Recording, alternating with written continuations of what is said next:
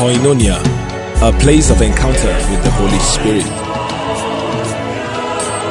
and transformation by the principles of God's kingdom.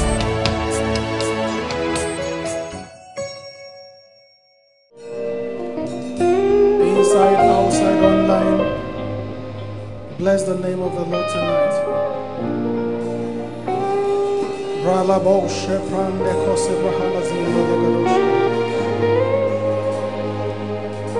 Lambra de Kosu Brahanaziana Legadoshka. Brande Kosi Brahana Zekadoshka. Labrande Ketei. Brando Zekaposha Lebrongo Zobrahanaziana Legadoshka. Embroka Sebrosha Tebrahanaziana Legadoshka. Lande Broshe Bronda Zekatosha Lebrandaziana Legadoshka.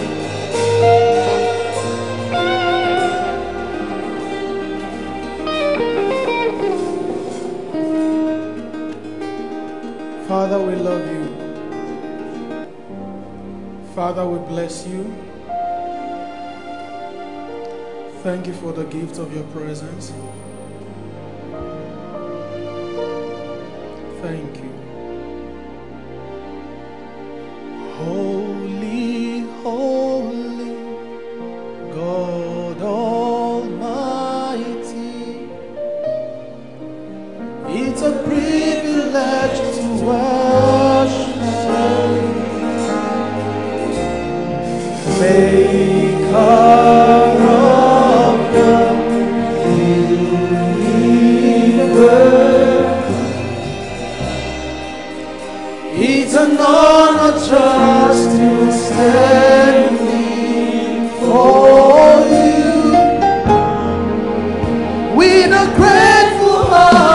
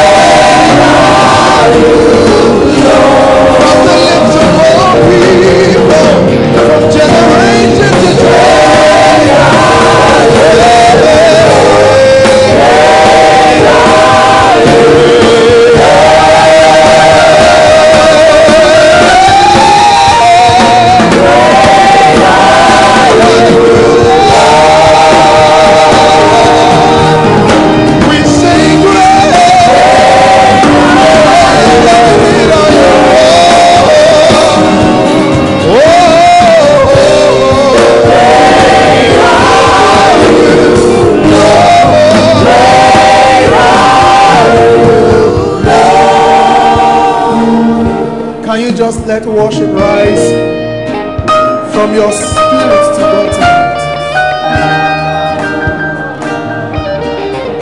We worship.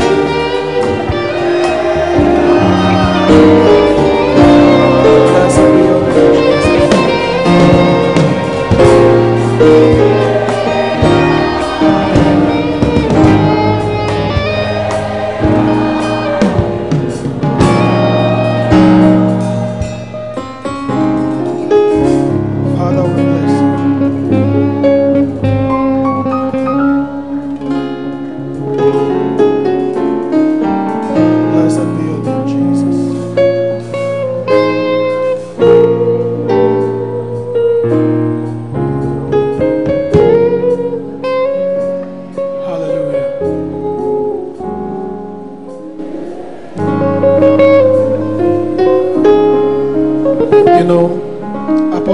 us extensively last service on Sunday that worship is a sign of humility. Your expression of continuous and consistent dependence on God. So we're not ashamed, because the major anchor and the pillar of this ministry said, if I be lifted up, I will draw all men to myself. Please, can we put our hands together and celebrate this King of Glory? The God that is doing great and mighty things in our midst. Hallelujah. Amen. We acknowledge that it is God doing all these things, but He's using a man. Can we celebrate our Father? Celebrate.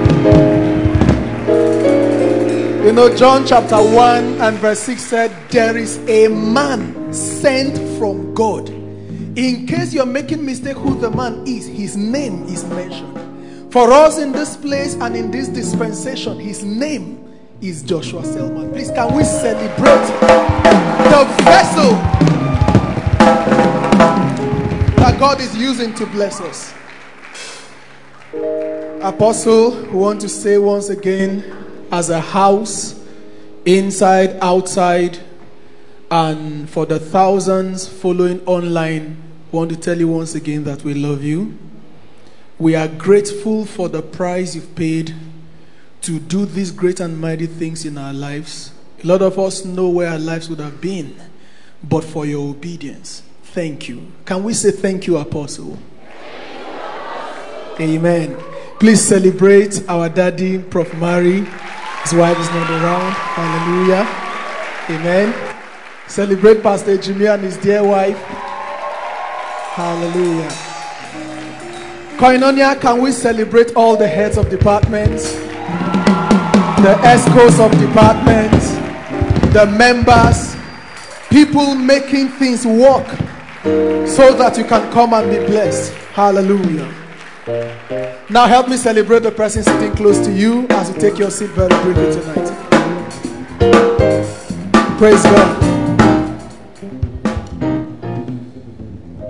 It's a great privilege once again for me to bring God's word tonight. And I will not be doing this alone tonight. I'm only like John the Baptist preparing the way. I'll just do a very little and brief introduction, and then Pastor Jimmy will come up and bless us mightily tonight. So all I'll be doing for the few minutes I'll be here is an introduction. Amen. So please pay attention to the introduction as you prepare for the main menu. Hallelujah. And tonight Apostle has asked us to teach on why men fail. Amen. Why men fail. If you have been in this house for a while, I think the word success should become something that has registered in your subconscious, because Apostle hammers this again and again, and he does not just tell us about success, he gives us the principles that can make us successful. Amen. But tonight we are looking at the other side of success, because if success does not happen, then failure is inevitable. Amen. And if you have followed the teachings of Apostle from Success Systems and similar messages, you will agree with me that success is predictable. That means that success is not mystical. Success is not a miracle, as it were. Success is not a thing that happens by chance. That means you can know if your life is going to be successful or not, because there are exact formula, exact equations that when they balance, you can predict the outcome of your life. In the same way, failure is also predictable. You can know if you are going to fail. A man who fails and thinks that he failed by mistake is a man who was never sincere to himself. Because if you paid attention to every step you have been taking, you will know whether it will lead you to success or it will lead you to failure. So failure is predictable. I can look at the life of a man and know if that man is going to be successful or not. In the same way, I can look at the life of a man and know whether that man is going to fail or is not going to fail. So success and failure are both predictable. For success to happen, both God and man have well-defined roles to play. That means that the role of God in making success happen is not confusing. The role of man in making success happen is not confusing. Man cannot play the role of God, and God will not play the role of man. So there is like division of labor. Everybody's responsibility has been defined.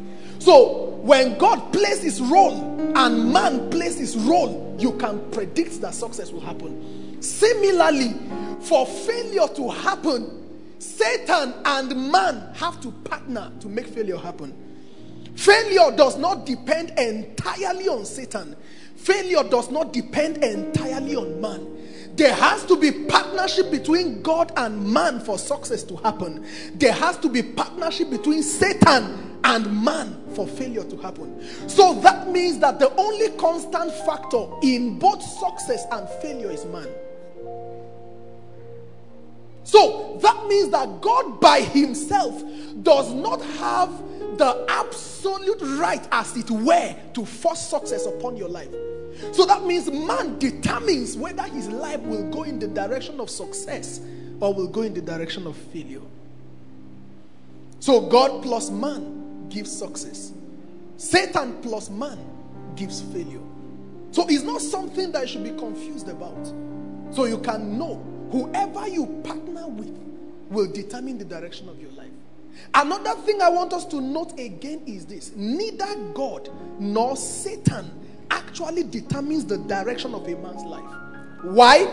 Because God is always willing and ready to make you successful, to make you a success, subject to your playing your role. So at any time and any moment you meet God, do you want me to succeed? The answer is yes.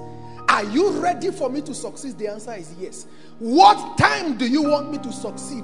When you play your part and you partner with me. So that means that the miracle that will happen tomorrow was not designed to happen tomorrow. It only happened the day you played your role, because God is always willing and always ready.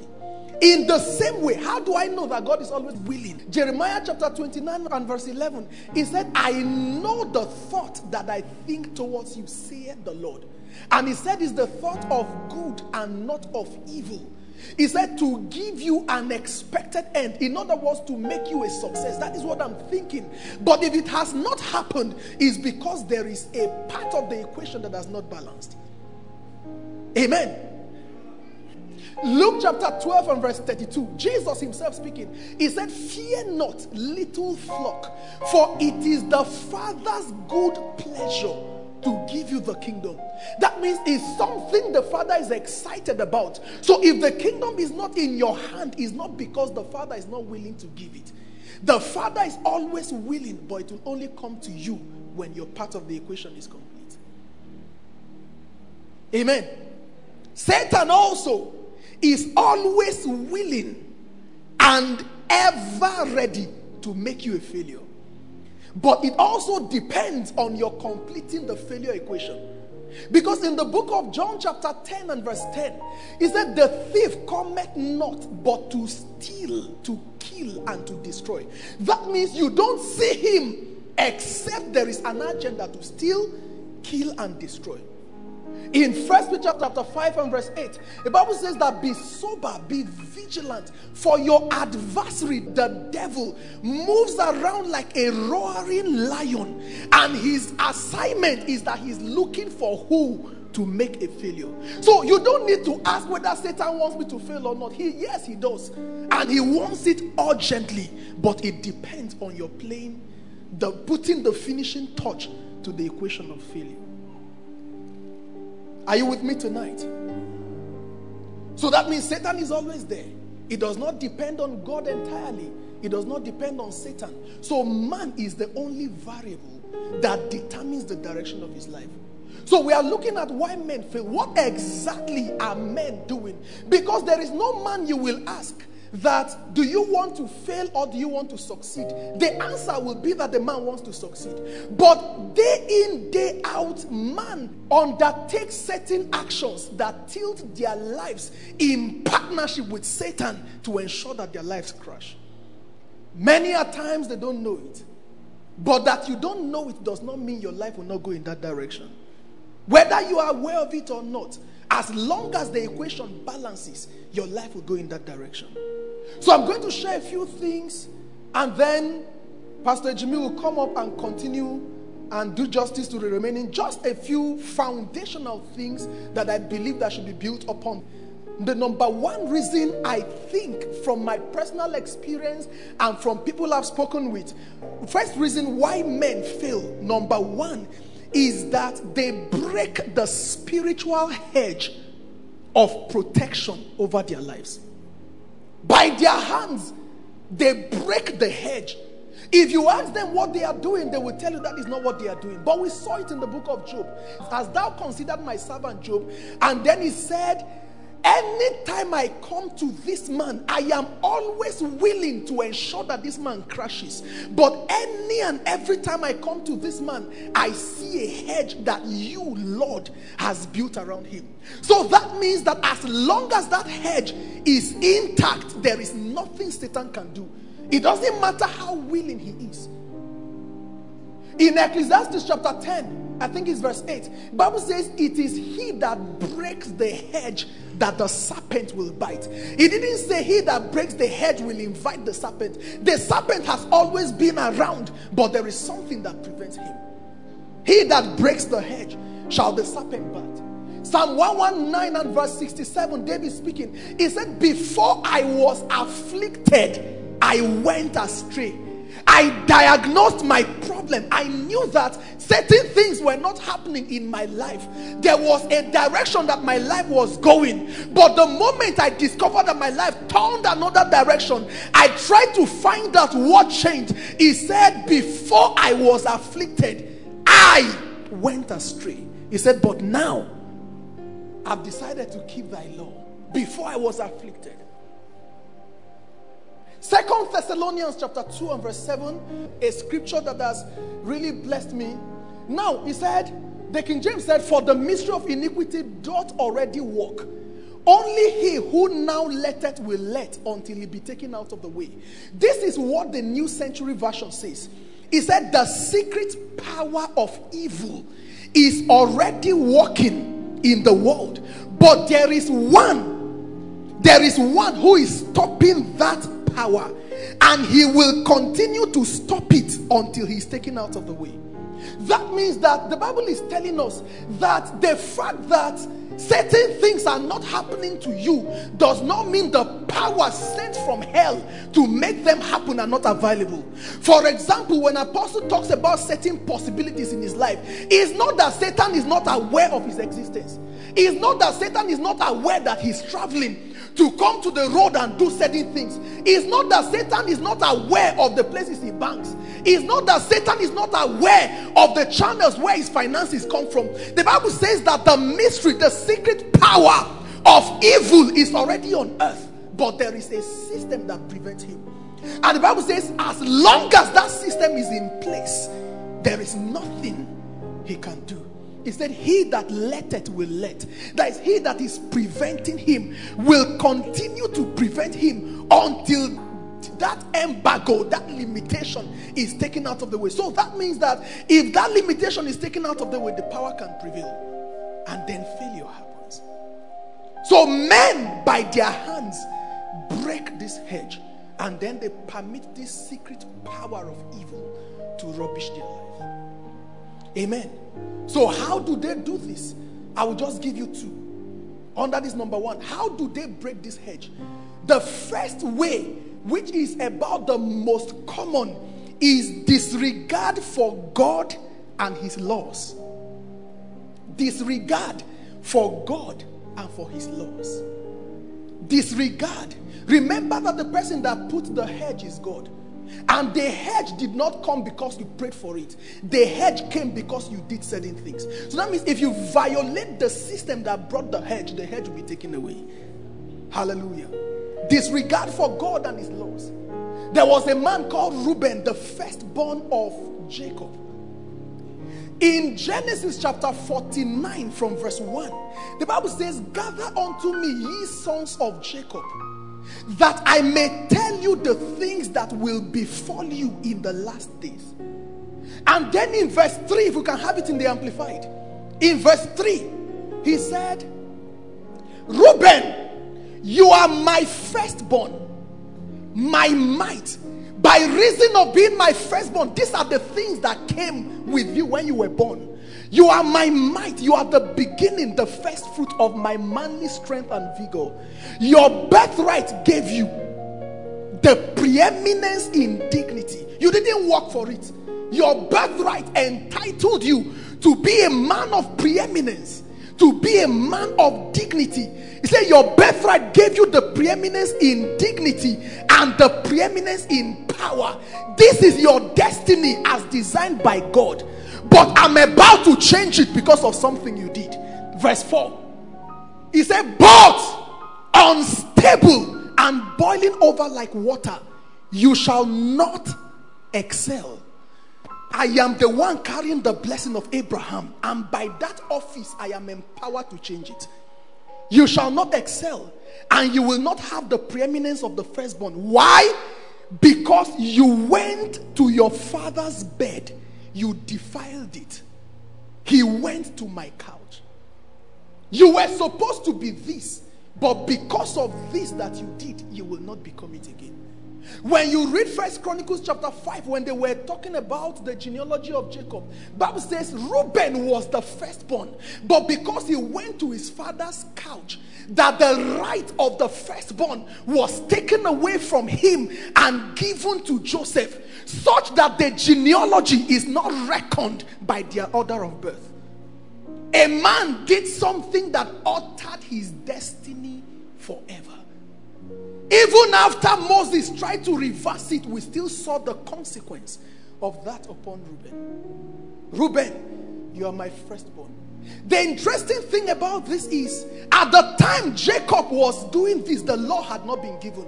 So which law exactly did Reuben break? Because Paul told us that where there is no law, there is no transgression, isn't it?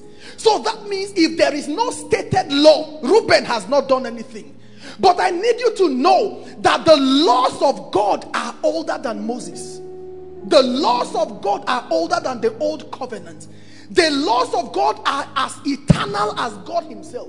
So whether they were written or not, it does not nullify the fact that they were going to have their toll upon Reuben. Because it took many hundreds of years later before Moses brought the law in the wilderness. Because when you read Leviticus chapter 20 and verse 11, it was clearly stated many years later that a man that sleeps with his father's wife should be stoned to death. So that means years later it became a law. But that it was not a law at the time Reuben did it does not exonerate Reuben from being punished by that law. So the question is, which laws are you breaking? Which laws? Reuben. Another very good example is the children of Israel. When they were coming from Egypt, they came to a certain territory around the land of Moab. And then the king saw them. He checked what these people have done. He saw what they did in Egypt, and he said, "Kai, I need a supernatural help to bring down these people." And then Balak sent for Balaam. And then Balaam came, and the Bible says when Balaam came, Balaam asked Balak, "Raise 7 altars, and on each of the 7 altars offer a ram and a bullock."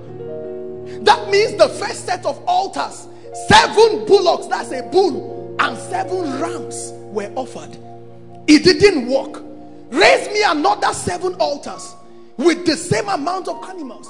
It didn't work. He raised the altar the third time, making 21 altars, 21 rams, 21 bullocks. If you count it by how much a ram and a bull is sold today, I think per altar they spent not less than 225,000 naira. So for the 21 altars, that is 4,725,000 naira wasted upon altars just to destroy a people. And as much as they spent, the Bible says that there was nothing Balaam could do to them. But in the process of Balaam pronouncing those things, we celebrate it as if Balaam wanted to curse and he couldn't curse. But Balaam, as he was saying those things, he was diagnosing to see, if I cannot place a curse on these people, is there something I can do? And in chapter 23 of Numbers and verse 21, he said, the Lord has not found iniquity in Jacob, and he has not seen perverseness. On account of that, he said, the shout of the king is in the midst of them. That means that if the Lord can find iniquity, if the Lord can find perverseness. So Revelation chapter 2, Jesus speaking to the church in Pergamos, he said, you have certain people in your midst who hold on to the doctrine of Balaam. What is the doctrine of Balaam? So when Balaam couldn't curse them, he advised the king of Moab. He said, this is what you will do. Place your women along the boundaries so that they can seduce Israel to begin to sleep with your women, then invite them to worship your idols. When they do that, you don't have to fight them, their God will kill them. And then in chapter 25 of Numbers, Balak did exactly that. And then the Bible says that Israel joined herself to Baal-peor, and without a war, God himself killed 24,000 people in one day. All that they did, they didn't pronounce a curse. They didn't pronounce what altars could not do. Sin did. Breaking the hedge of protection. He said, the hand of the Lord is not short that he cannot save, but there are certain things that limit me. Breaking the hedge. Disregard to God and his law. Hallelujah. The second way we break the hedge is disrespect for God's spiritual hierarchy. God's spiritual hierarchy. Remember Saul, the son of Kish. Bible says one day Saul went to look for his father's house that were missing. And then they looked for it for many days and they couldn't find it. And the servant said, I know a seer in this place. Let's go and see the seer. Maybe the seer can tell us where these things are. Saul was so honoring, so to speak. He said, how can I go and see the seer without a seed in my hand? Which man will think of giving a seed to a man of God if he does not honor that man of God? Which man will not say, okay, at least I'm the son of Kish. My father is a wealthy man, so I can just walk to the house of the man of God. He said, no, I have been taught to honor graces and anointings. If this man is a seer like you said, then I cannot meet him empty-handed. We have exhausted all the resources that we came with. And then the servant said, no, I still have some money with me, so let's go. And confident that he has the seed, went to see the prophet. Is that a man who dishonors the prophet? He went to the prophet, and the prophet, after so many things, told him that it's not just about the ass, you are going to become the king. The day came when they were supposed to anoint Saul. Saul was so humble and timid, as it were, that he hid himself. He was not even confident to come, but he was anointed. He became king. 1 Samuel chapter 13. Please give us verse 1. Now he is king. The man who couldn't see the prophet. Saul reigned how many years? 1 year. And when he had reigned 2 years over Israel. Please, I want you to be careful when you read the Bible. Because if the Bible said he reigned 1 year, semicolon, And then said, when he had reigned 2 years over Israel. Why did they give us the information of the 1 year and didn't continue? That means there was something about that 1 year that you cannot see here. That means within the first 1 year of his reign, his head was still correct. So Samuel was still a prophet whose words are laws. Samuel was still a prophet that although king, he can still tremble before.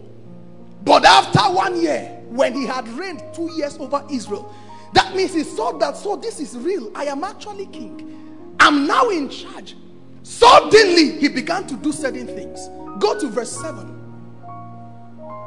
Verse 7. And some of the Hebrews went over Jordan to the land. As for Saul, he was yet in Gilgal. And all the people followed him trembling. There was a battle between them and the Philistines. And the Philistines were threatening them. So look at verse 8. And he tarried 7 days according to the set time that who? Samuel had appointed. According to the set time. That means there was a discussion between him and the man who anointed him king. And the man said, you are going to wait for me for 7 days. There are certain ordinances that are exclusively reserved for the office of the prophet. And it is when I carry out those ordinances that you can go to war and win. And the Bible says he tarried for 7 days according to the appointed time. But Samuel came not to Gilgal, and the people were scattered from him. Next verse. And Saul said, is it only Samuel? Is it not to kill animal? What is there in holding a knife, putting the animal on the fire, and cutting the neck? It is beyond holding a knife. It is beyond holding a mic. It is beyond being an entrepreneur. It is beyond being a man of God. It is beyond seeing Jesus. It is beyond oil being poured on you. It is beyond what results you get. There are ordinations and elections in the spirit. Your result notwithstanding does not change that hierarchy. And then he said, bring hither a burnt offering to me and peace offerings. And he offered the burnt offering. Verse 10. And it came to pass that as soon as he had made an end, I think that if Samuel came when he was about to slaughter, he'd have said, sorry my Lord, sorry my Lord. So God made sure that Samuel waited till he finished. This happened 2 years when he became king. For the next 38 years, he was a king without a throne. Because his throne was taken away from him. Because he violated the spiritual order. Watch what Samuel said. At the end of the offering, behold, Samuel came and Saul went out to meet him, that he might salute him. Yes? 11. And Samuel said, what hast thou done? And Saul said, because I saw the people scattering. If you read it down, there is nowhere that Saul apologized. But Samuel said, because of this that you have done, it was the desire of God. It was the desire of God that he should establish your throne forever. But it will never happen again. Like now, the way we have Jesus, the son of David, maybe it would have been the son of Saul. Because that dynasty was supposed to be forever. So for the next 38 years, heaven did not recognize him. Not because he fornicated. Not because he stole, but because he violated a spiritual order. How about Korah, Dathan, Abiram? In the book of Numbers chapter 16. One day they came to Moses. They said, you are taking too much upon yourself. You are making yourself a prince over us. And Moses was angry. He said, me? Me that was hiding, that God had to beg to come and do this thing. He said, okay, let God prove who actually he has called. Let God prove. All of you, you will come with your censers. And they were able to mobilize 250 men to join in their rebellion. Give us verse 28. Verse 28 of Numbers 16. Okay, let's read it. Okay. And Moses said, hereby This is how you will know. It's not by preaching. It's not by people falling under the anointing. It's not even by cancer being healed. It's not even by the miracles. Moses said, this is how you will know that the Lord had sent me. I'm about to demonstrate how called I am. It is not by the Red Sea that parted. He said, this is how you will know that the Lord has sent me to do all of this. If these men die the common death of all men, he said, if they just die as men die, I will not be satisfied.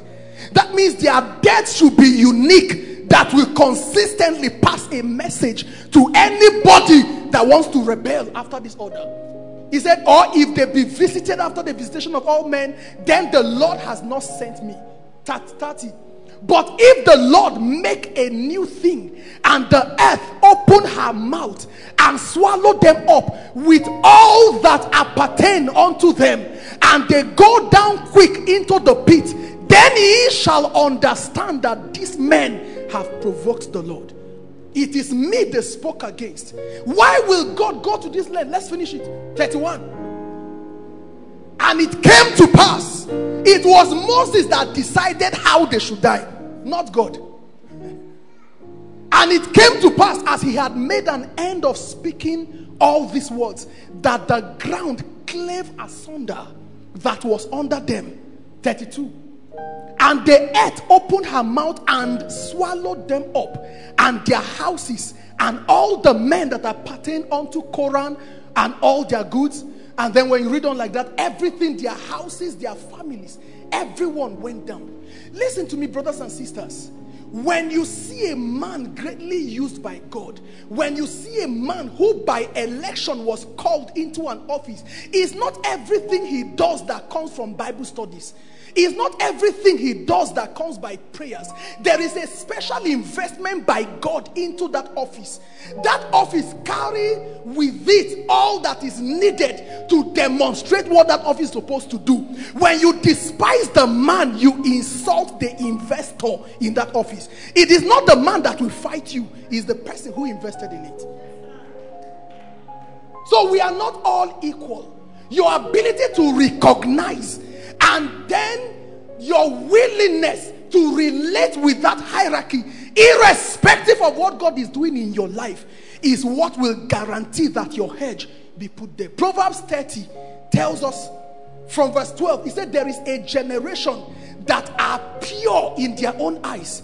Verse 13 said there is a generation, how lofty are their eyes. Verse 17, the eye that mocketh at his father and despiseth to obey his mother, what will happen to him? The eye is the light of the body. That means the person's light will be shut down forever. Just because of this, many have gone down because of this. Especially you are following a mentor.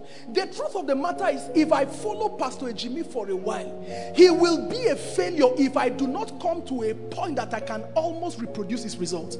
So because I can now reproduce his results, and I say, Pastor Ejimi, I remember those days when Pastor Ejimi used to teach me this, but now see where God has brought us. And he's still my girl, but thank God that we are colleagues now. Colleagues. Many of us are making this mistake. You feel you have exhausted mentorship, so you despise the hand that raised you. Do I tell you how you will end? The ravens will pluck out your eyes, and the vultures will eat it. If the ravens only pluck them out, you can pick them and put them back. But the vultures will eat them, digest, and throw them away. So there is no hope of restoration. Breaking the hedge. Number 2, I think my time is up. Let me just give us a second one and see if I can run. Number 2, men fail because of their inability to translate the life of Christ in them into light. Men fail because of their inability to translate or convert, if I may use that word, the life of Christ in them into light. 1 John chapter 5 and verse 11, he said, this is the record, that God has given us eternal life, and that life is in his Son. Whosoever has the Son has life. Whosoever does not have the Son has no life in him. But when you go back to John chapter 1, in the beginning was the Word. The Word was with God. The Word was God. The same was with God from the beginning. By him was all things made. Without him was nothing made that was made. Verse 4. In him was life, semicolon. And that life was the light of men. There are many life possessors who do not have light. The life comes into you, but it is not life that chases away darkness, it is light. Because God himself, I don't know anyone who should have more life than God. But God was present and darkness still covered the face of the deep. Until the life of God became light, there was nothing that darkness was going to be afraid of. So we have a lot of people born again, full of life, but darkness is staring them in the face because they do not understand the mechanism of converting that life they have into light. So until the life becomes light, darkness will still be around you. You will go to heaven, no doubt, but on earth you will live with darkness. The Bible says, in him was life. And when that life became the light of men, that light shines in darkness, and the darkness comprehend it not. So the question is this: you have received life, has it become light? The life of Jesus you have has the potential to make you wealthy. The life of Jesus you have has the potential to give you a good marriage. The life of Jesus you have has the potential to make you successful in every wise. But the success requires light, which are keys and principles that open that exact door. So until the life is converted to the key needed to open the door that you want to open, you can be a life possessor speaking in tongues and the darkness will still stare you in the face. You will die as if Jesus lied to us. He didn't lie. There must be a system. There must be a system of converting the life. The life is in the Word. The same was God.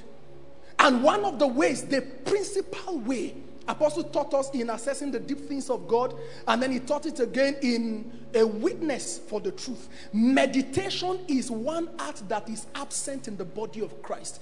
We know a lot of things that have not become real to us. When you read the book of Acts chapter 10 and verse 19 in the Amplified, when Peter saw that vision of the unclean animals coming down, when you read in the Amplified, the Bible says, while Peter was revolving these things in his heart and was meditating, that activity prompted the Holy Spirit to say, this is the meaning of what you saw. So that means the Holy Spirit was not going to say until Peter engaged it through an act of meditation. The same thing with Mary in the book of Luke chapter 1 and verse 29. Bible says the angel came and said, hail, you that are highly favored, blessed are you amongst women. And the angel stopped and didn't continue. Bible says Mary pondered this thing in her heart. Bible says Mary was revolving these things, the Amplified. And because of that activity, the angel now spoke. He said, don't be afraid. There is something I've brought to you. Most times God grants us encounters on account of our being born again. But because we do not understand this system of engaging the initial communications of God, we have a lot of experiences of life that light has not come out of. So we become a mockery to ourselves. Why men fail. The last I'll talk about, then I'll be out. Men fail, number 3, because of a life of excuses. Men fail because of a life of excuses. Give me Proverbs 22 verse 13, NLT. Can you read it with me? 1, 2, go. The lazy person claims there is a lion out there. If I go outside, what will happen to me? Please give us Proverbs 26 verse 13, the same NLT. Same thing repeated, but now with much emphasis. The lazy person claims, please read with me, 1 to go. The lazy person claims there is a lion on the road. Yes! I'm sure there is a lion out there. He's lying down on his bed with a blanket he borrowed, and he can tell you that I'm so sure there's a lion on the street. You know, the week of the crisis in Kaduna was in Jos, and then somebody called me. Where are you? I said, I'm in Jos. He said, I hope you are not on campus. I said, I'm on campus. He said, they said they are finished killing people on campus, and I am there. They are finished killing.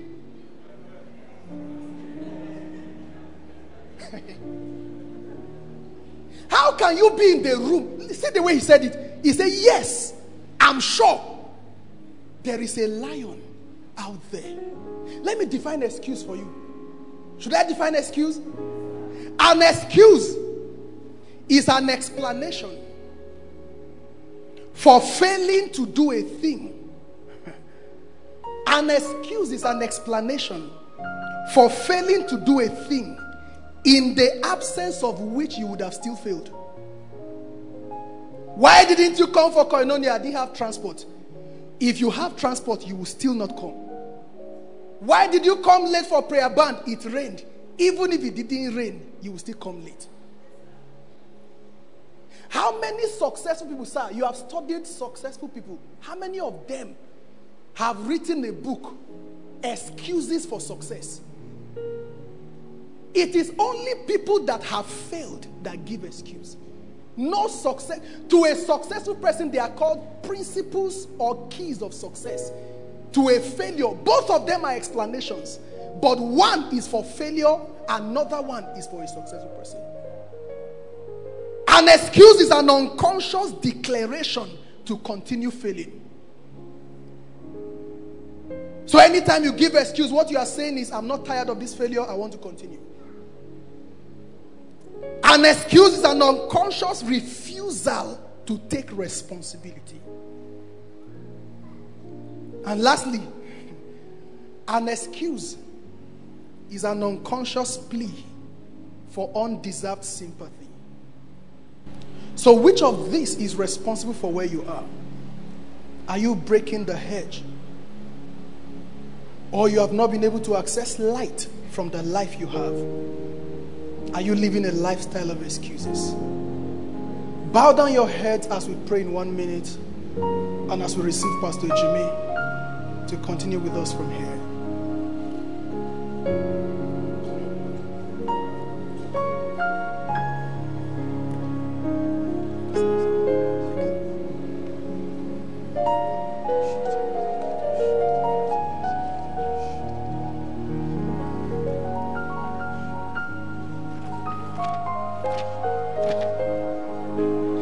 Are you praying, people of God?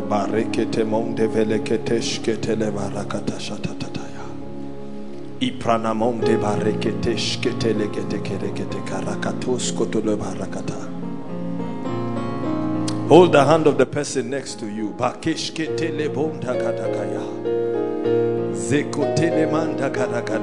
Excuses are demonic.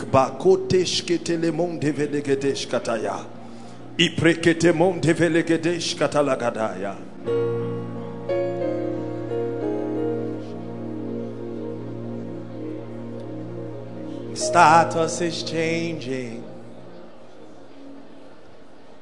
No more decline. I'm on my way to better days. Sing it prayerfully. Status changing. There's no more decline. I'm on my way to better days. The status is changing. There's no more decline. I'm on my way to better days. We're on our way. We're on our way.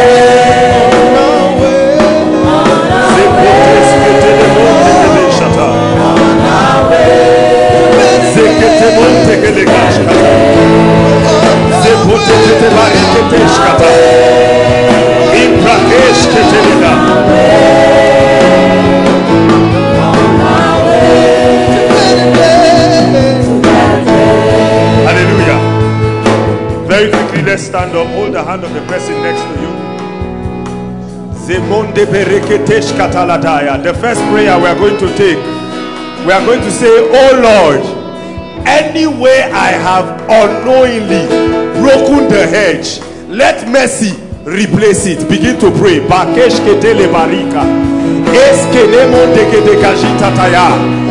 revelations being shared are not just for information. Some of you know what you have done that has broken the hedge, that has given room for the serpent to strike you. Every broken hedge, the mercy of God rebuilds it.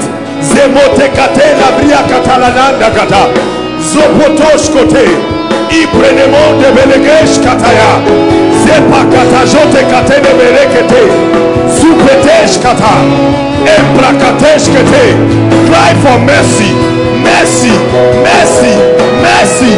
Zemondo belegosh kete zibrakatosh koto. In Jesus' name we pray. Second prayer we will pray. Say, from today I take responsibility for success in every area of my life. Begin to pray. No more excuses, no more blame game, no more blaming government, no more blaming parents, no more blaming ASU.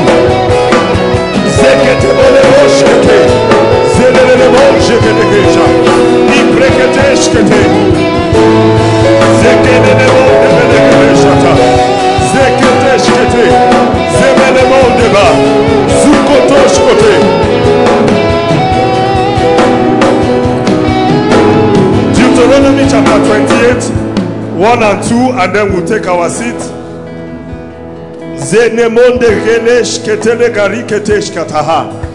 And it shall come to pass that if thou shalt hearken diligently unto the voice of the Lord thy God, to observe and to do all his commandments, which God commands this day. By the grace of God, Pastor Alfa shared certain things that are commandments and instructions. And we're going to say that media projected Deuteronomy chapter 28, and we're going to pray. You will say that from today, the commands and the instructions of God set me on high above all. Begin to pray from today. As I pay attention, the commands of God set me on high, set me on high.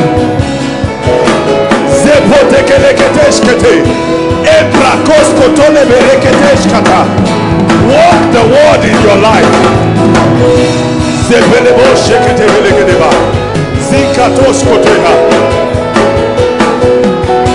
In Jesus' name I pray. The last prayer, and then we sit. Every blessing from obedience that has not yet entered my life, you enter my life now in the name of Jesus. As you pray, remember every seed you sowed, every instruction you obeyed, that you are yet to see the benefit in your life. Command those blessings to overtake you. They overtake you today. They overtake you today. In Jesus' name we pray. Hallelujah. Take your seat very quickly. We'll be praying shortly. By the grace of God, Pastor Alfa has established clearly that failure is both predictable and avoidable. Why men fail? Why men fail? The verse that we just read, let's look at verse 2. It says there that all these blessings shall come on thee and overtake thee if thou shalt hearken unto the voice of the Lord thy God. I need us to understand that God wants us blessed. God wants us successful. Pastor Alfa clearly stated that one of the things you should realize is that both parties, both spirit entities that can make you fail or succeed are 100% committed. And I need to reiterate it again, because if we are not yet successful, if failure is a feature in our lives, then we must take responsibility. Genesis chapter 1 and verse 28. God blessed us at the beginning. When he created man and he put Adam in the garden, he said, be fruitful. So you were blessed from the very beginning. Multiply, subdue the earth, replenish it, have dominion. There was no capturing of failure or the possibility of failure in the beginning. From the beginning, failure was not evident.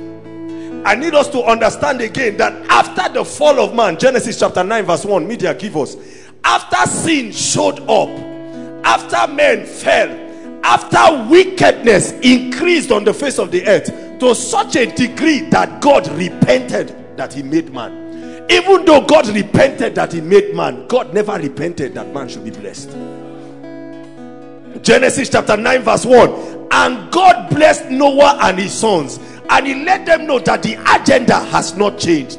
Again he let them know that you may think that because you are the only ones, because you saw my judgment, because you saw how that people were knocking on the ark crying for mercy, because you heard the sounds of people drowning in the water, you may think that I am a wicked God. But nothing has changed.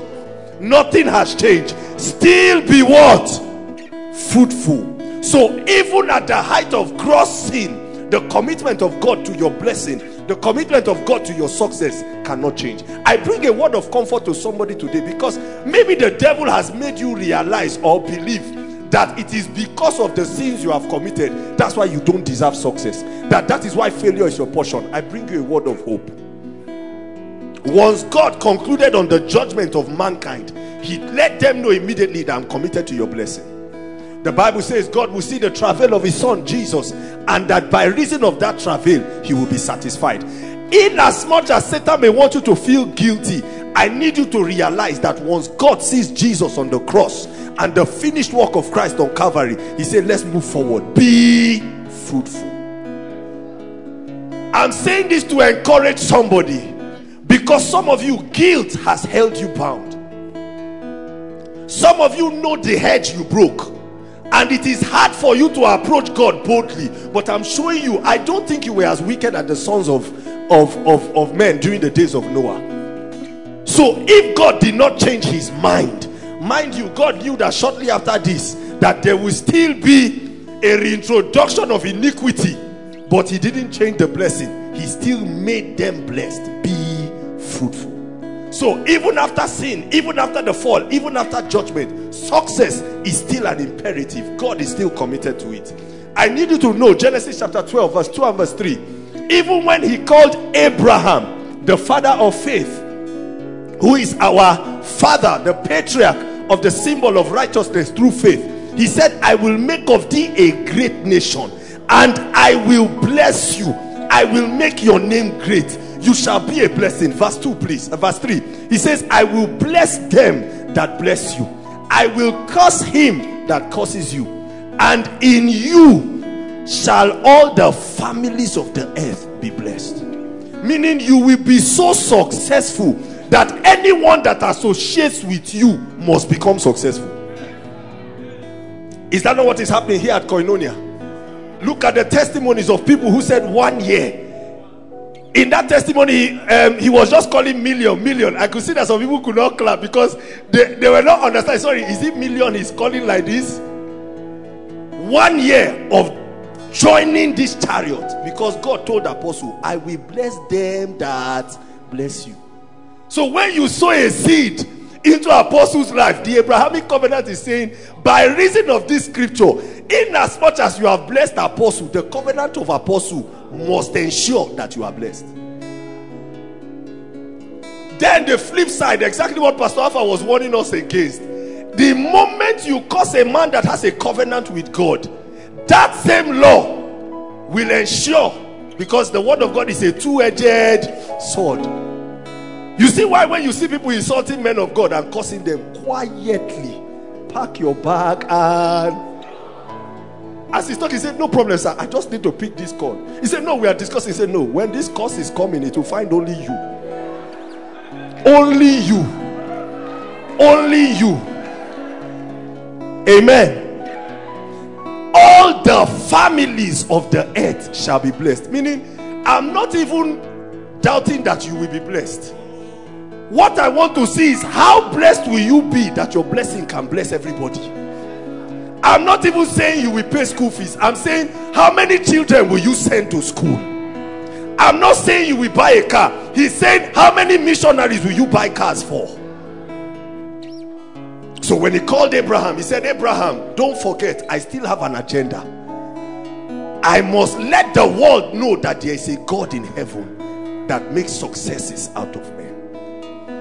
And then if you look again, when he sent Jesus, Romans chapter 8 verse 32, he reiterated it again, that inasmuch as he has given you Jesus, he spared not his own son, but delivered him up for us all. How shall he not with Jesus also freely, say freely,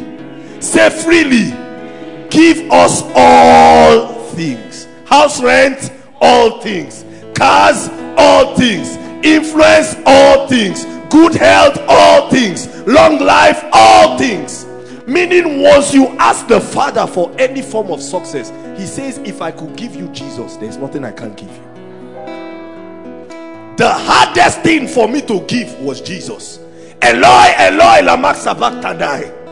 It was such a painful moment that the whole of the earth became dark, because there had never been a time when the Trinity was not united.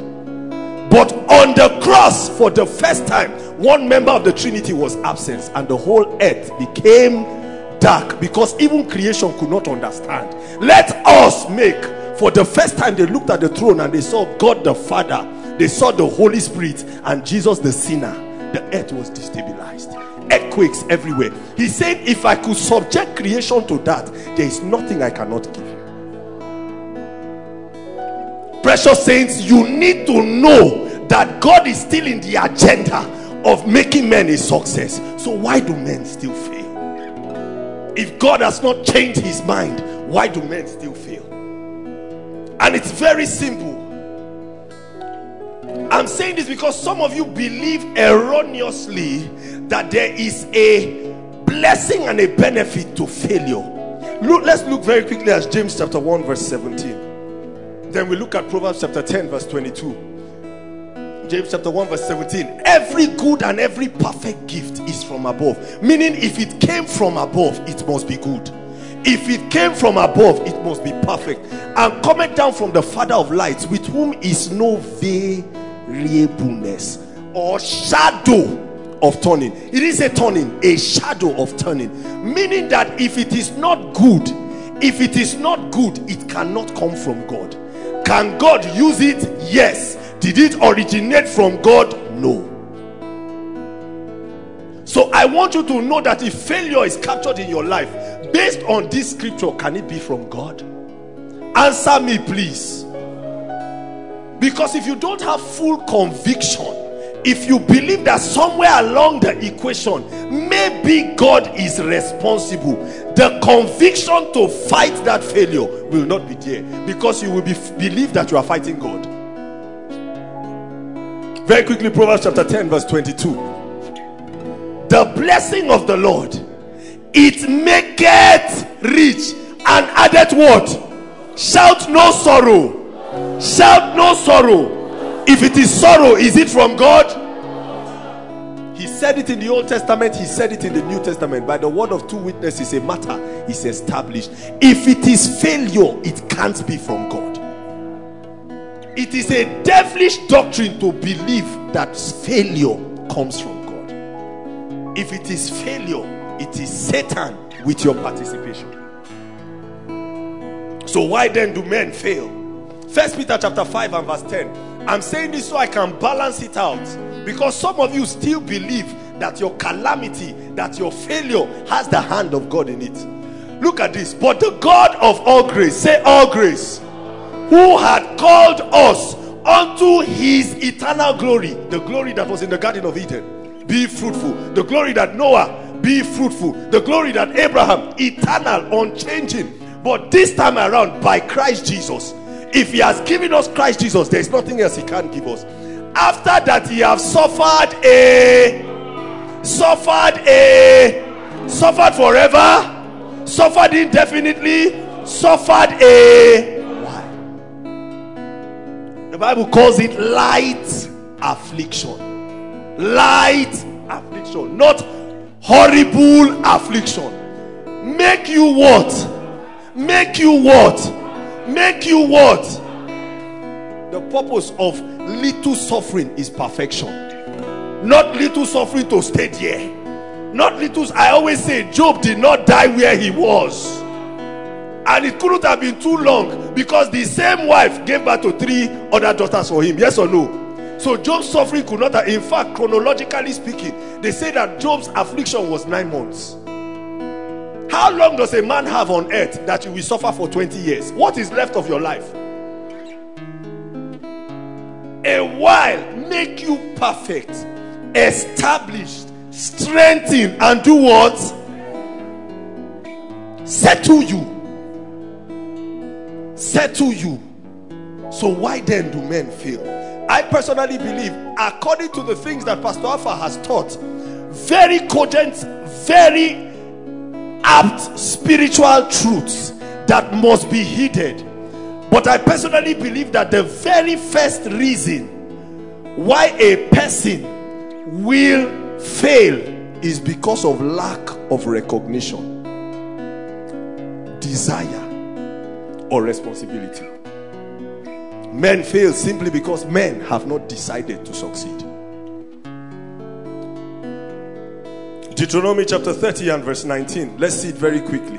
Deuteronomy chapter 30 and verse 19. I call heaven and earth to record, what did he say? This day against you, that I have set before you life and death, blessing and cursing, success and failure. Therefore, in view of this, choose what? That thou may live and your seed forever. Listen to me, precious saints. God says that there was a specific day that he placed life and death before you. Yes or no? Success and failure before you. I want to ask, how many people know the specific day that they chose that they will never fail? Is what I'm saying making sense? You know your birthday. You know when you got born again. You know when you got married. How many believers know the day that they say, me and failure? Have you heard apostles say that? Me and poverty, I waved it goodbye, it waved me back. Yes or no? He knows the day. He knows the specific day that him and poverty, they had a round table discussion and say, you see, there are 7 billion people on the earth. As for me, bye-bye. Many Christians know when they got born again. Many Christians know when they had encounters with God. Not many believers know the day that they said, as for me, I will die a success. Many hope, many wish, many desire, many plan, but not many believers can tell you that on this day, I waved failure goodbye. Meaning, after that day, any form of failure they experienced, they took it as a temporary anomaly that must be corrected. You understand what I'm saying? So anytime they experience failure, they say, what are you doing here? You're not supposed to be here. The proof is your response to failure shows me whether you have waved failure goodbye. When you accept failure as a life partner, it will show in the way you behave. Have you ever seen when they are trying to kill a goat or kill a chicken? It dies fighting, yes or no? The proof that you have waved failure goodbye is at no point do you ever come to a place where you say, oh, I've tried. I say it again, not many believers have taken responsibility for success. Not many believers have sat down, come to a conclusion that they know that it is better to be successful than to be a failure. It is more expedient for the kingdom to be successful than to be a failure. If you have not made that decision today, when you get back home, sit down with God and say, God, there was a day that you said you put life and you put death, right? Someone will say it's the day they got born again. No, it's not the day you got born again, because God made it very clear. He said life and what? Death. Then he now said what? Blessing and cursing, meaning there are two different things. You may have the day that you chose life, heaven bound. This world is not my own. I'm just a passerby. Yes, But there must be a day in your life when you chose blessing. I know when I chose blessing. I know. It started to show. I stopped beating myself and I started celebrating in advance. When I'm eating with small food, I'm celebrating. When I see a fine Jeep, G-Wagon passing, I say I'm coming. But the person who is grumbling and saying, look at them thieves, he has not chosen it. Because you can never criticize what you hope to get. So the fact that you are criticizing it is proof that you have never sat down to choose it. I know the day I chose it. So go back and say, Lord, you said there was a day you placed the two. Today I choose it. It will show in the way you dress. It will show in the friends you keep. The first reason why people fail is they have not consciously chosen to succeed. Do you remember ever making a conscious decision to succeed at life? Or whatever will be, will be. Let God's will be done. Mark chapter 11 verse 24.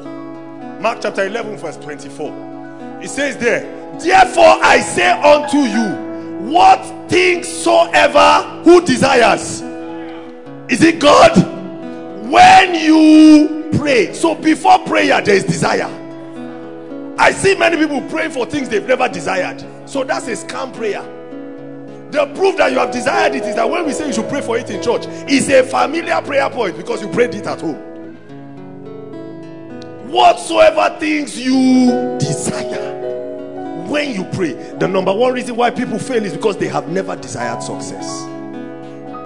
The number one reason why people fail, they have not desired success. We are going to be praying later and say, from today, Lord, I choose consciously to succeed. From today, I choose consciously to succeed. How you will know is when people tease you for success, you don't apologize. Oh boy, this is your shoe fine. Oh, now so we see him. No, not be so we see him. Now so we plan him. We not see him, we plan him. This your hair fine. Now so we plan him. It's not coincidence. Then you don't start apologizing. Now so we see him, oh my brother. All of us, we are not all managing, sir. I waved it, bye-bye.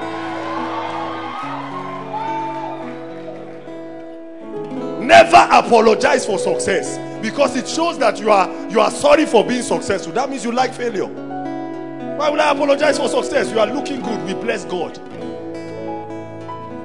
I say it all the time. Sometimes when I see some ladies with beautiful hair and I say your hair is fine, they say it's God. I say, so those who have ugly hair, is it Satan? You got up and went to the salon. It's God and you.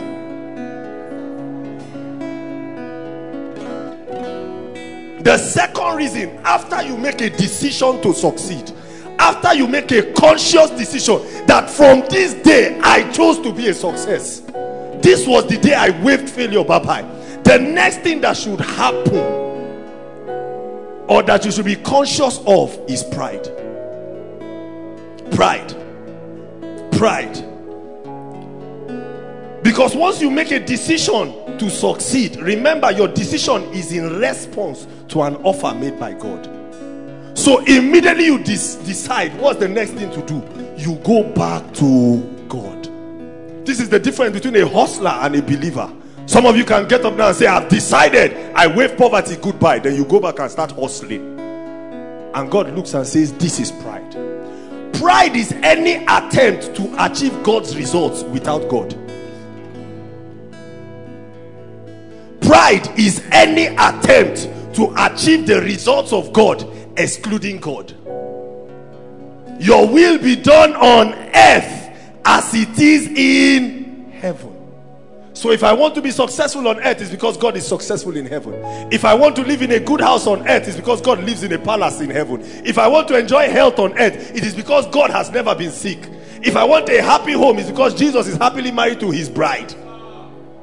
So everything I'm doing is in response to God. So my decision leads me back to God. Pride is when you attempt to achieve God's results outside of God.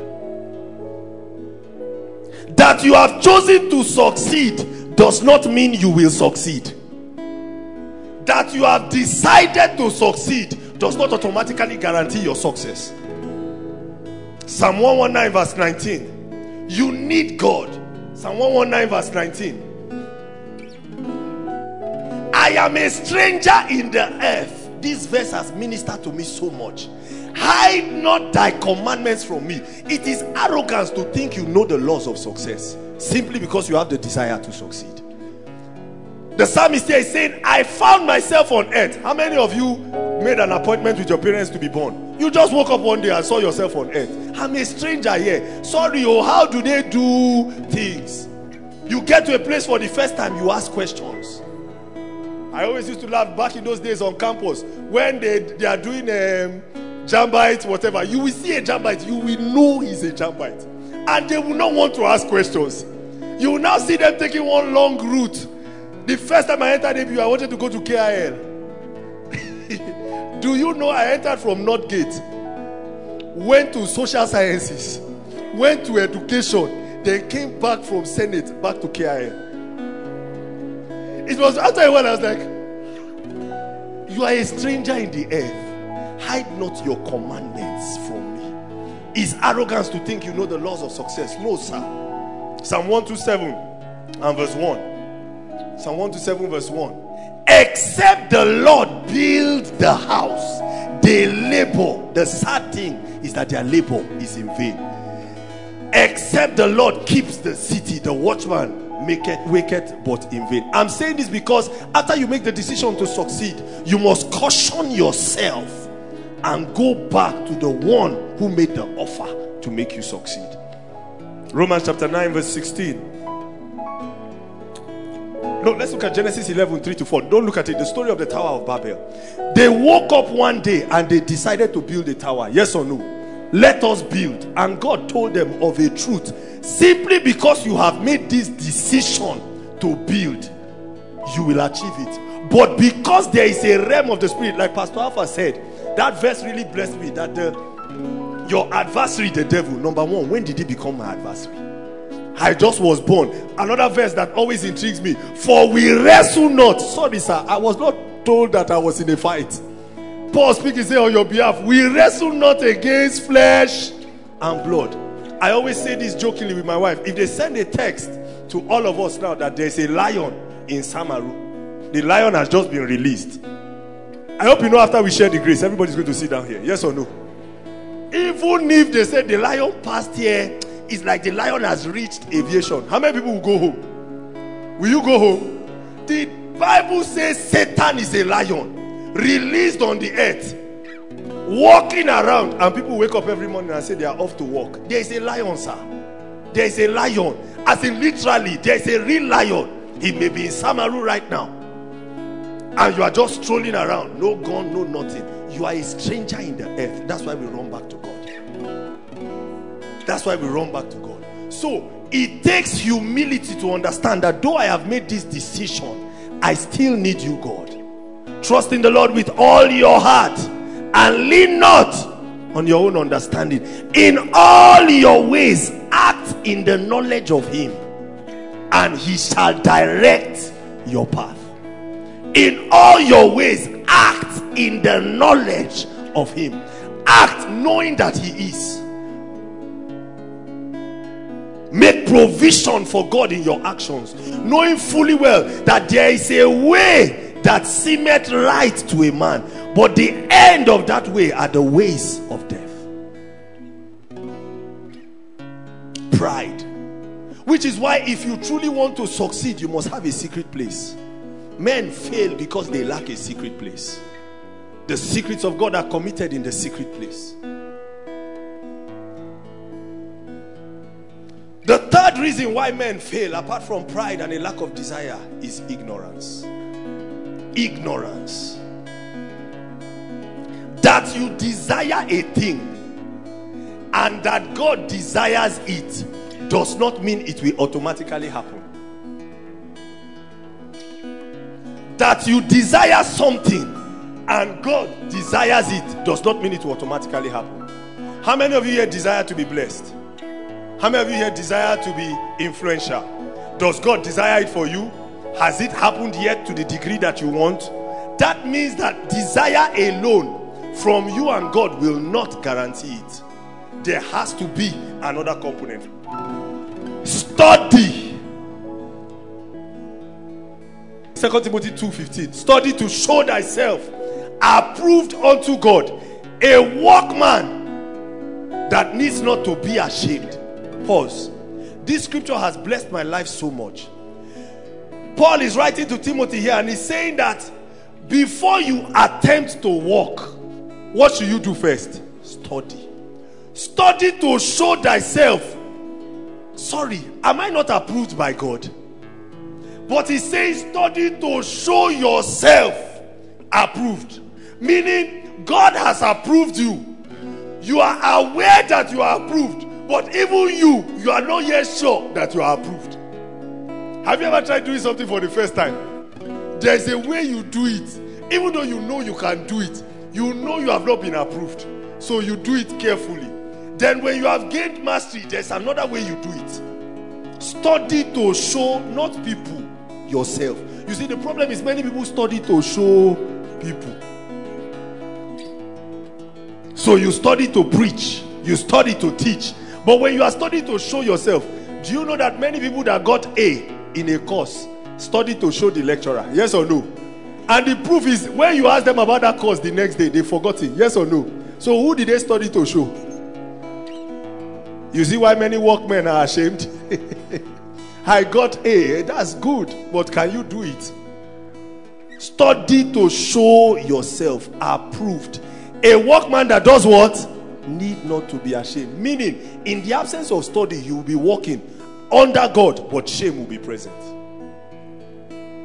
The day I saw this scripture, God said, I told you that you are walking, that I approved you, does not mean shame will be absent. If you are walking under my approval, but you have not yet studied to show yourself, shame will be present, failure will be present.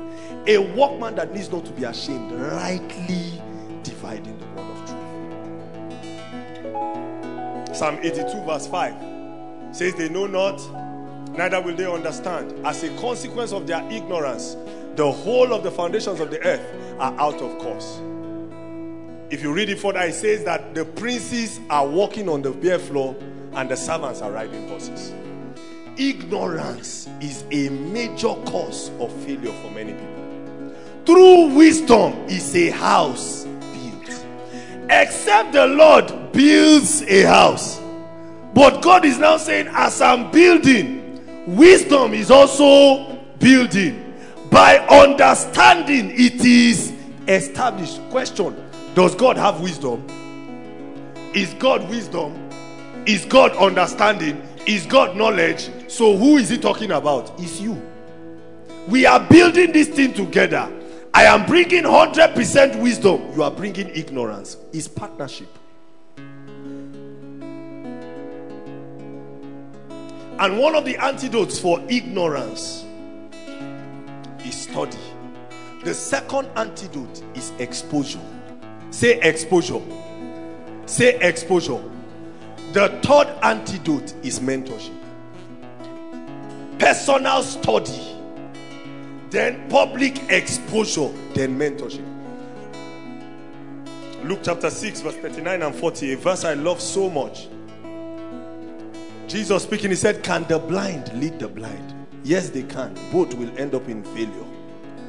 He now says that a disciple, verse 40, is not greater than his master. But everyone that is successful shall be as his master. Number one, if you don't have a mentor, you are already a failure. Jesus speaking, he said, follow me and I will make you. Meaning it is not your responsibility to be made. It is the responsibility of your mentor to make you. Follow me. Your job is to follow. My job is to make you. So if you are not following anybody, will you be made? Will you be made? I find it surprising when people try to do something and cannot point out who has succeeded at that thing.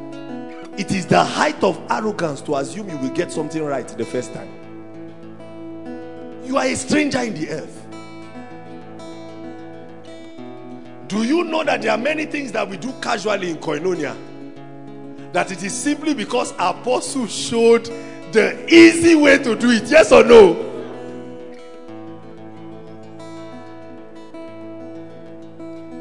Mentorship is God's system for accelerated results. Primarily the mentorship of the Holy Spirit and the mentorship of men who have succeeded where you want to succeed. Joshua chapter 1 and verse is it 8? No, it's not 8 now. I think it's towards the end. Let's see verse 1 and 8. I'll take it from there. I want to show you something that God showed me at a point that was very instructive to me. Joshua chapter 1 towards verse 11, verse 10. Joshua 1:10. Watch this, guys. Joshua just had an encounter with God. Yes or no? Moses, my servant, is dead. God himself is speaking to Joshua. He now tells Joshua that be strong, be courageous. You are going to possess the land. You are going to divide it for my people. Watch this. This is an encounter between God and Joshua. Immediately after, then Joshua commanded the officers of the people, saying, let's go to the next verse. Verse 11. Okay, verse 12. And to the Reubenites and to the Gadites and to half the tribe of Manasseh spake Joshua, saying, next verse. Remember the word which Moses the servant of the Lord commanded you, saying, the Lord your God had given you what? Rest. What had God done to them? And had given you this land. Next verse. Your wives, your little ones, your cattle shall remain in the land which Moses gave you on this side Jordan. But ye shall pass before your brethren armed, all the mighty men of valor, and help them. So he was talking to people who had already possessed their own land. He comes out straight from an encounter with God, where God told him, I have called you. You are going to do what Moses said you should do. I hope you know Moses laid hands on Joshua. This is what most people will do. God has spoken. They get up, and because they saw God, thinking that all they need is God, is true. But God manifests himself through men. And Jesus grew in wisdom and stature and found favor with God and with man. Why will God need favor with people he created? Why will God need favor with his creation? He got up and went straight to men who had possessed the land. Men who had done what he was trying to do. Yes or no? And he humbled himself and said, guys, God gave me an instruction. Watch what they said to him. Next verse. Verse 16.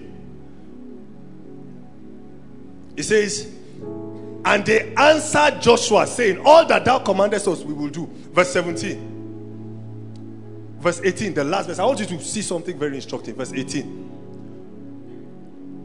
Look at what they said to him. Whosoever that doth rebel against thy commandment and will not hearken unto thy words in all that thou commandest him, he shall be put to death. What did they say to him?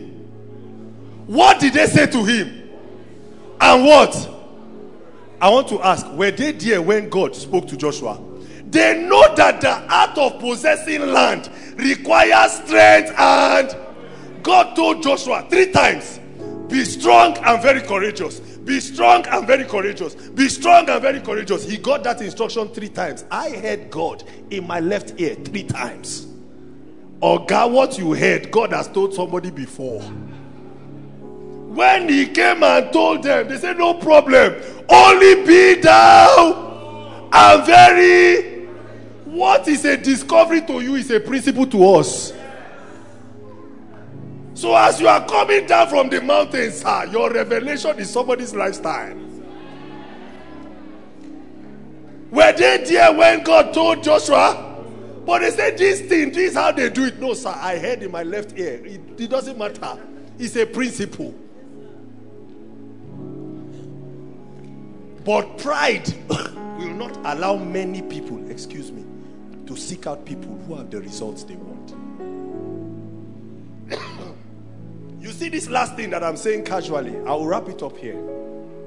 I need to plead with us because I have seen people suffer needless pain. You see this thing called mentorship. Mentorship is not a function of age. There's a joke I always crack with Pastor Alfa. I call him my Elihu. There's a reason. Job was suffering through many challenges. Job was the richest man in the land. Yes or no? Job was the closest person to God, according to Job.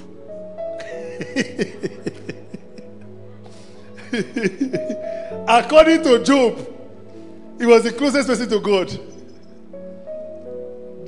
Not according to God, though. Watch this, guys. When Job was going through his challenge and all his friends of stature were trying to advise him, they all gave good instruction, but it was not the voice of God. When they finished speaking, Elihu said something to Job. He said, once God speaks, man perceives it not.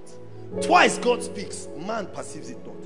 Therefore, God now, in a vision by night, when men sleep, God puts instruction in their heart through dreams, through visions, and seals the instruction. Encounter instruction, but it is sealed.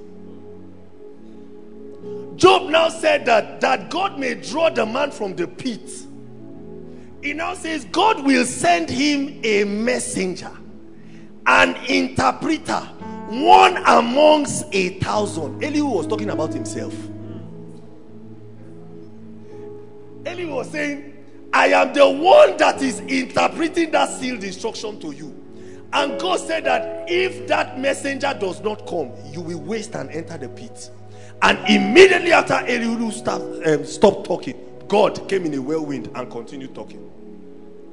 Meaning Elihu was the only person that could provide the platform for the speakings of God to be clear to Job. And Job was the most righteous man on earth.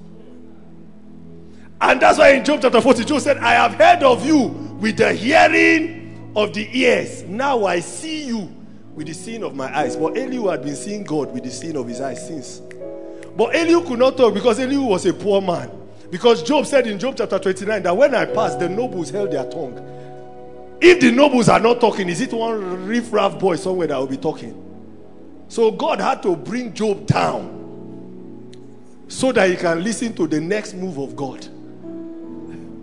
If not, the world will have been fixated on Job when Elihu was the most current.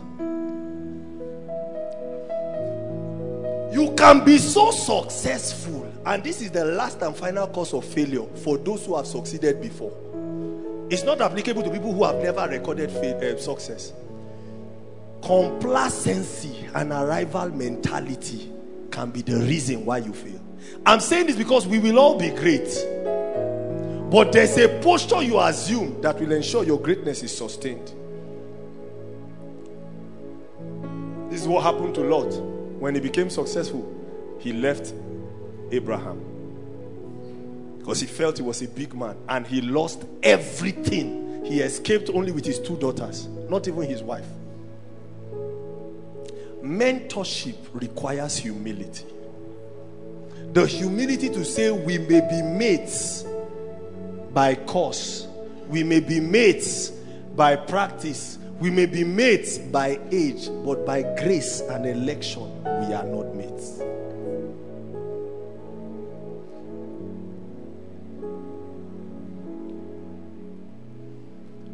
Precious saints, if you address the issue of a lack of desire or recognition, if you address the issue of pride in your life, if you address the issue of ignorance by studying, by exposure, and the humility to seek mentorship, regardless of your personal experience with God, it will be impossible for you to fail in life.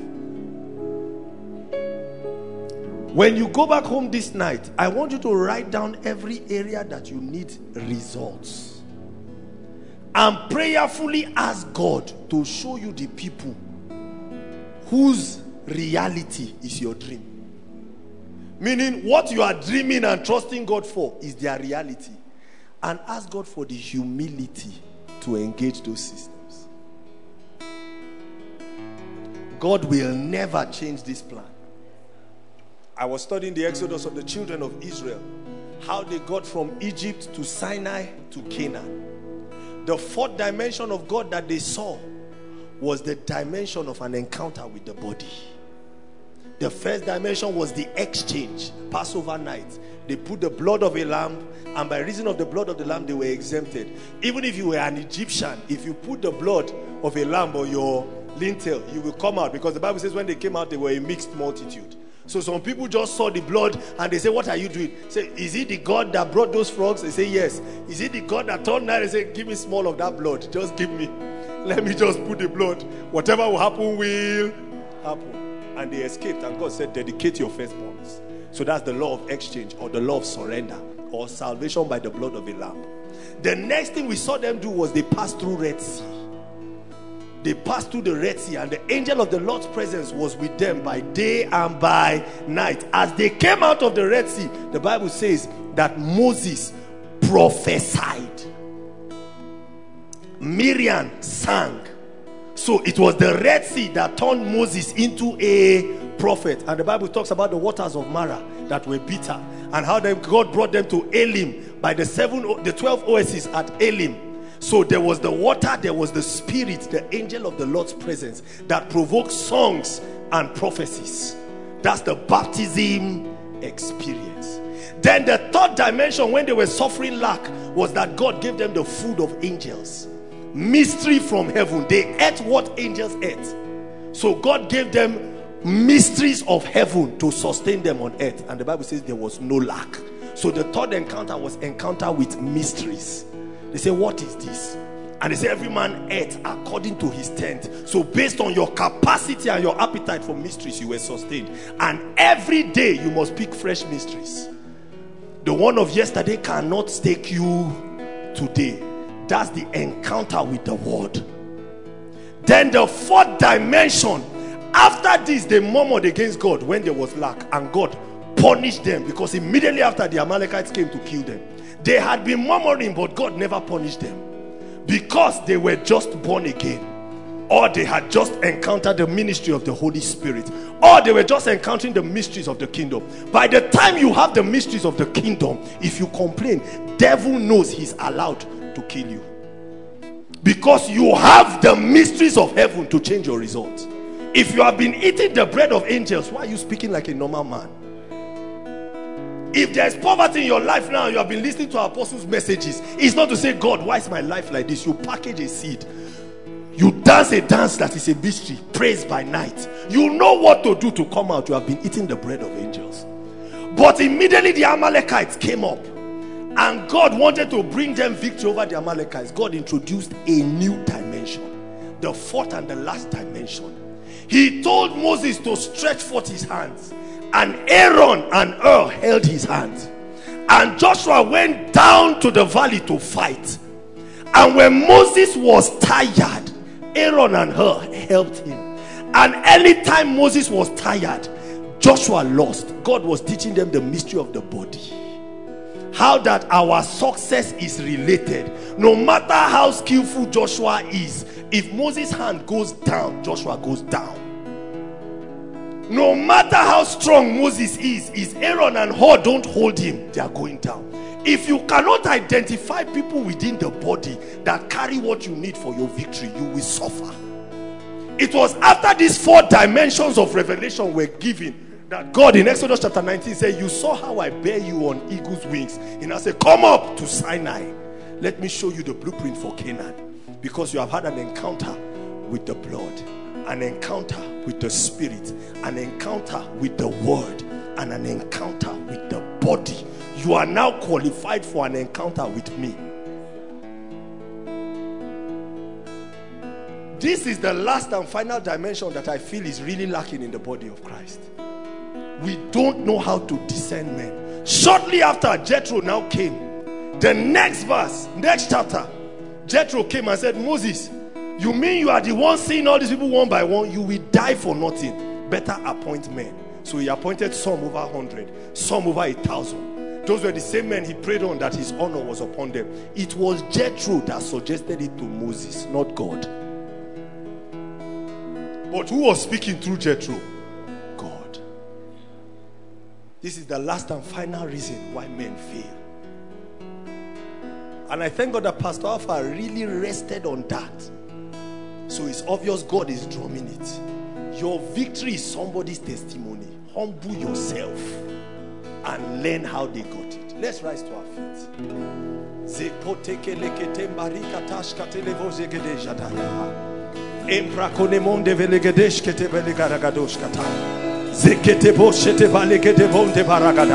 Hold the hand of the person next to you.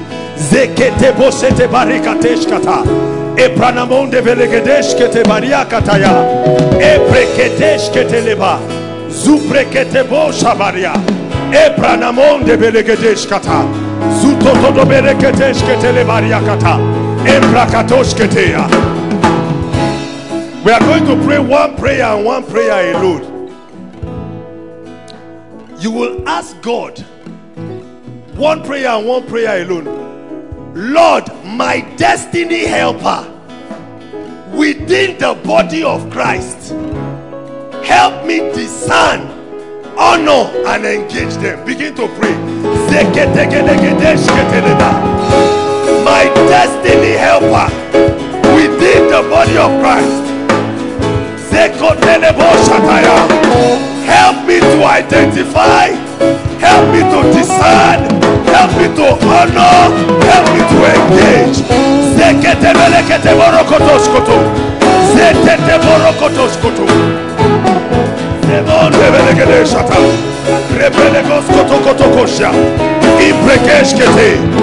Zipotele Mariakata, Ekreketele Moshotoya, Emprakatala Koskotole Mariakate, Epreketele Mondo Venegedesha, Epreketele Ketekete, Shekete Moshata, Eprala Moshata.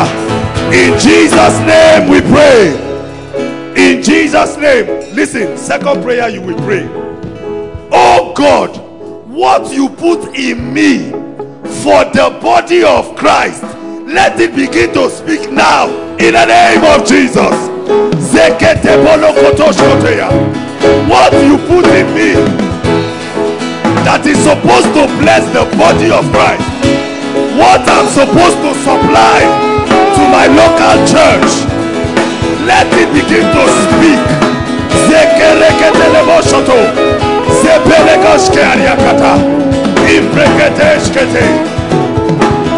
In Jesus' name we pray.